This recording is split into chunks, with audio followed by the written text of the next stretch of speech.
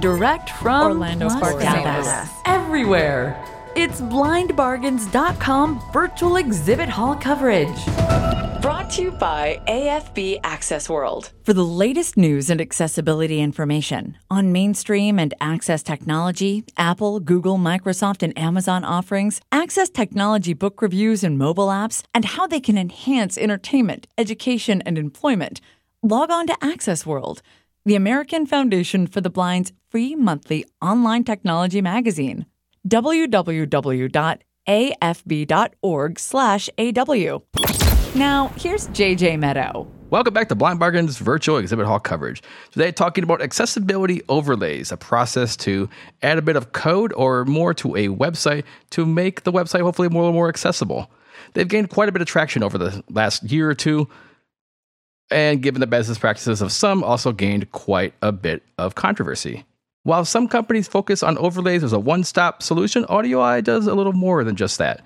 We've brought on Dominic Varacalli, president of AudioEye, to talk about what you guys are doing with overlays and much more. Welcome to the podcast. Thanks, JJ. Glad to be here. So we've had people from your company on before, and incidentally, AudioEye is a company that has been around for a few years now, but kind of gone in a few different directions. So why don't you update our listeners on the main goals of your company currently and what you are currently offering?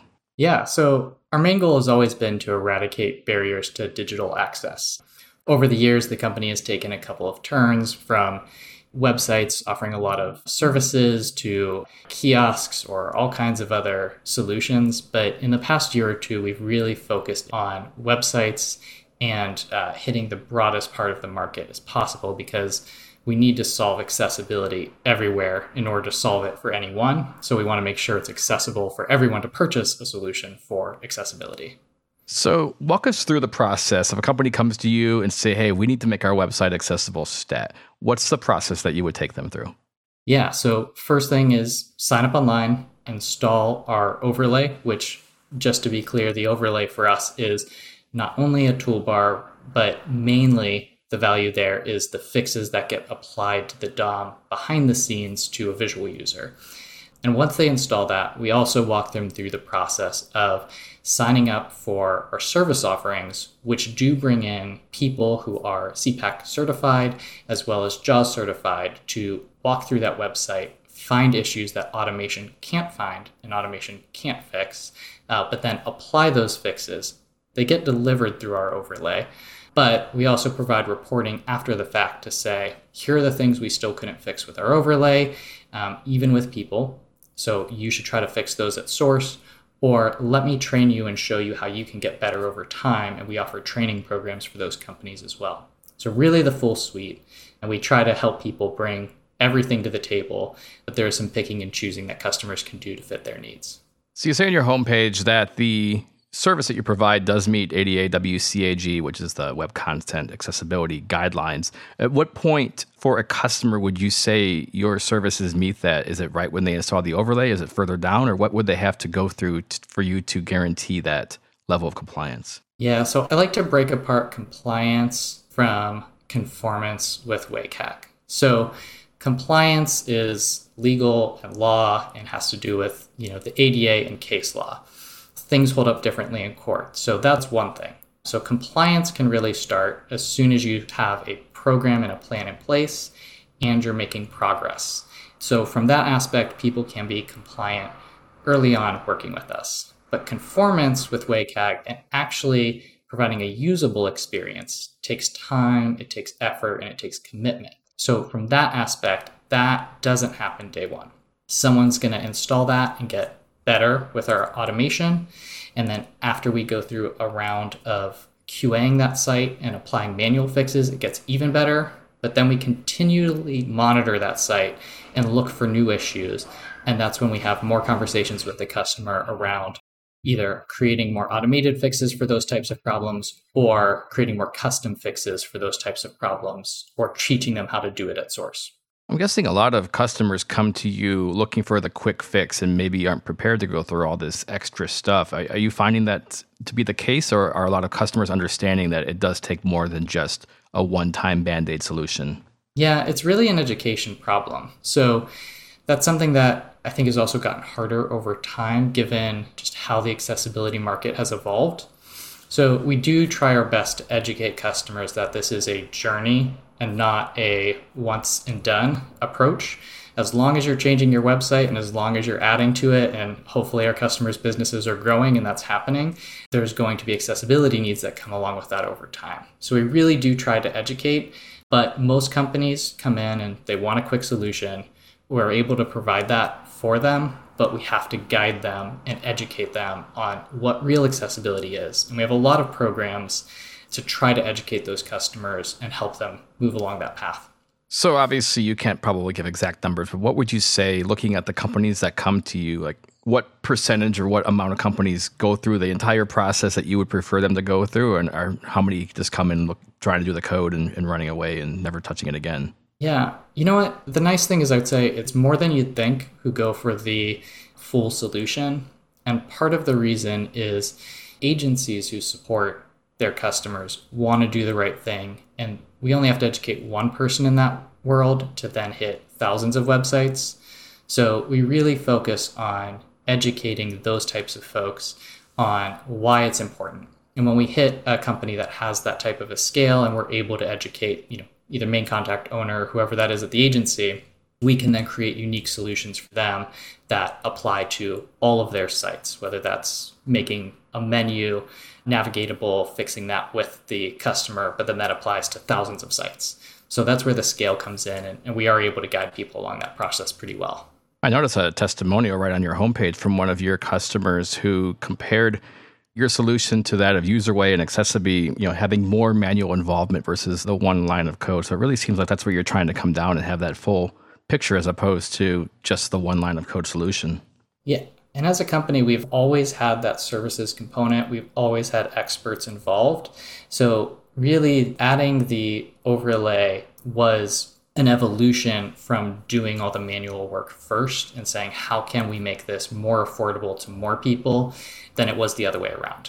So as I mentioned at the top, there has been a lot of controversy around overlays. There was a petition circulating that a few hundred people signed in regards to business practices, especially with accessibility, but some more generally speaking as far as overlays in general. So do you feel the public opinion of overlays has been tainted over the past year or two? And what are you doing, if so, to try to combat that? So there has been a lot of confusion in the market. And I think that comes from different business practices, but it also comes from, I think, the people who are looking for solutions don't fully understand accessibility. And that's where us and others in the industry really have to advocate and educate people on what accessibility is. So our approach has been to always be transparent and upfront with what we do versus what we don't do, and also try to be transparent with where automation can get you, where people can get you. And as long as the customer has that knowledge, then it's up to them to really take as many steps as possible to create an accessible solution. And we're there along them, educating them, helping them. So while that has been hard and we are taking steps to educate and be transparent in the market, we're really looking for ways that we can partner with others in the industry to also set the record straight on overlays and where they can add value and where they don't add value. There are some that take the position that overlays should never be deployed at all and that every site should be, manually tested and remediated. Obviously, you don't entirely agree with that, but what would you say to someone who has that opinion? Yeah, I really look at outcomes when it comes to how we solve this problem. So I would love the entire internet to be accessible at the very beginning for everybody. We're not there yet. So what are all the solutions we have to bring to the table? If we could bring the resources and get everyone to, from the beginning, create accessible websites, that would be great. We're not there. So it's going to take people advocating and educating developers when they're in school to teach them how to do that from the very beginning, as well as people creating overlays further down the pipeline for websites that aren't there already, as well as companies who understand or committed to accessibility, building teams and hiring resources and building training programs to make that happen for their companies. So if the outcome we want is accessible websites, I think it's a multi-pronged approach where we're at. And if in another 30 years, the education has brought forward a set of developers and designers who are doing this from the very beginning, maybe our position in the market is different at that time. But right now, I think we need as much creativity in the marketplace as possible. And our solution, I think, brings the best of people and overlays to the table. Great. In fact, you mentioned a multi-pronged approach and bringing people into the equation. So you've been doing that with users, and there might be an opportunity for some of our listeners. So why don't you tell us about that? Yeah. So we started a group about 6 months ago where we invite people with lived experience with a disability into essentially a testing process. We guide and moderate an experience with someone to give us feedback on a site. And they're not perfect, by the way. So we find things that we can do better. And we bring that to our team when we try to fix those issues. But we also bring that to our team that maybe built a common remediation and say, how can we make this work better in these scenarios? So really trying to be inclusive and bring people into the fold there. So if your listeners are interested, we'll give you a link and you can include that in the show notes or some way. But love to bring more people into the fold there. Great. It's a really cool program, and I've been involved in it myself, and it's a really interesting way to kind of remediate, but while also helping you guys improve your product. Yeah, it's brought a lot of learning, not only to myself, but also the thing that I've been most happy with is it brought empathy to the problem. A lot of people who don't understand accessibility have no way to understand it. So having someone go through a site with them or see an experience that someone had where there was a problem, it really connects there was no announcement on that menu that opened to someone who can't see that, doesn't understand there's more things they can click or do or things like that. So it really brings that empathy as well to our product. I wanted to give you an opportunity to comment on a resolution recently passed by the National Federation of the Blind regarding overlays and a few steps that were outlined in the resolution for overlay companies to follow, including knowing that an overlay is available, being able to turn it on or off, having contact information for the overlay company, being able to control various aspects of display or other settings based on the user's needs and profile. What are your thoughts on that? Are these attainable goals for your company, or where do you come down on this? Yeah, I think they are attainable goals. So knowing whether the overlay is available or not, right now we apply our overlay automatically because we want to treat all users the same, whether they came to us without any need for overlay solutions or they did. So we're not segregating users or making them take an extra action. But I think there's not harm in saying we can allow users to turn that off or have that choice. And then bringing contact information or a way to contact the overlay owner. So we do that right now. In our toolbar, we have a help desk, which allows people to submit tickets or issues they've experienced on the site. And we can make that more obvious in other ways. But when anyone submits an issue there, what we do is we remediate that on that site for free, regardless of the level a customer is paying us. And we also inform the site owner. So we have some of those already, and where we don't, I don't think there's anything here that seems out of bounds. One more thing before we go ahead and do the contact information at the end. There was a comment, and it wasn't made by you, but it was in the first Audio Eye interview. I just want to kind of see where you're at now. The hope was that, this was the first interview we did in 2017, that someday all website errors can be fixed automatically through code. Do you still feel that way, or do you think things have changed a little bit since 2017? Yeah.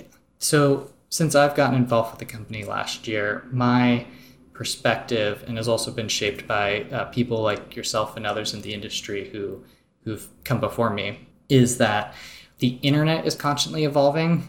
So the types of issues are constantly getting more complicated or changing. So if there was a pause button, maybe automation would be able to solve everything, but there's not. The internet's evolving, sites are evolving, technology is evolving. So I don't think we're going to get there anytime that I can see where it's 100% all the time. But I think that has to do with the evolution that the internet is always going to have. Well, thank you very much. We definitely appreciate you coming on and being very candid about your company and what you're working on. So people want to get in contact or maybe learn more about the user testing or services you provide for companies, what's the best way of doing that? Yeah, so I actually am going to have to provide you a link. It's not accessible on our website because we don't usually promote it, but we do have a community group. You can find it by the link I'll provide you. All right, we'll put it in the show notes. It'll be in the show notes. And then if you have any questions for me or about the company, there's contact us on our site. And if you run into an issue with any AudioEye website, in the toolbar, there's a help desk. Please submit those tickets. We'll be happy to partner with anyone who runs into an issue to make sure we fix that. And that website address? www.audioeye.com. That's AUDIOEYE. Dominic, thank you so much for coming on. Really appreciate it. Yeah, thanks, JJ. It's been great. For more exclusive audio coverage, visit blindbargains.com or download the Blind Bargains app for your iOS or Android device. Blind Bargains audio coverage is presented by the AT Guys. Online at atguys.com. This has been another Blind Bargains audio podcast. Visit blindbargains.com for the latest deals, news, and exclusive content. This podcast may not be retransmitted, sold, or reproduced without the express written permission of AT Guys. Copyright 2021.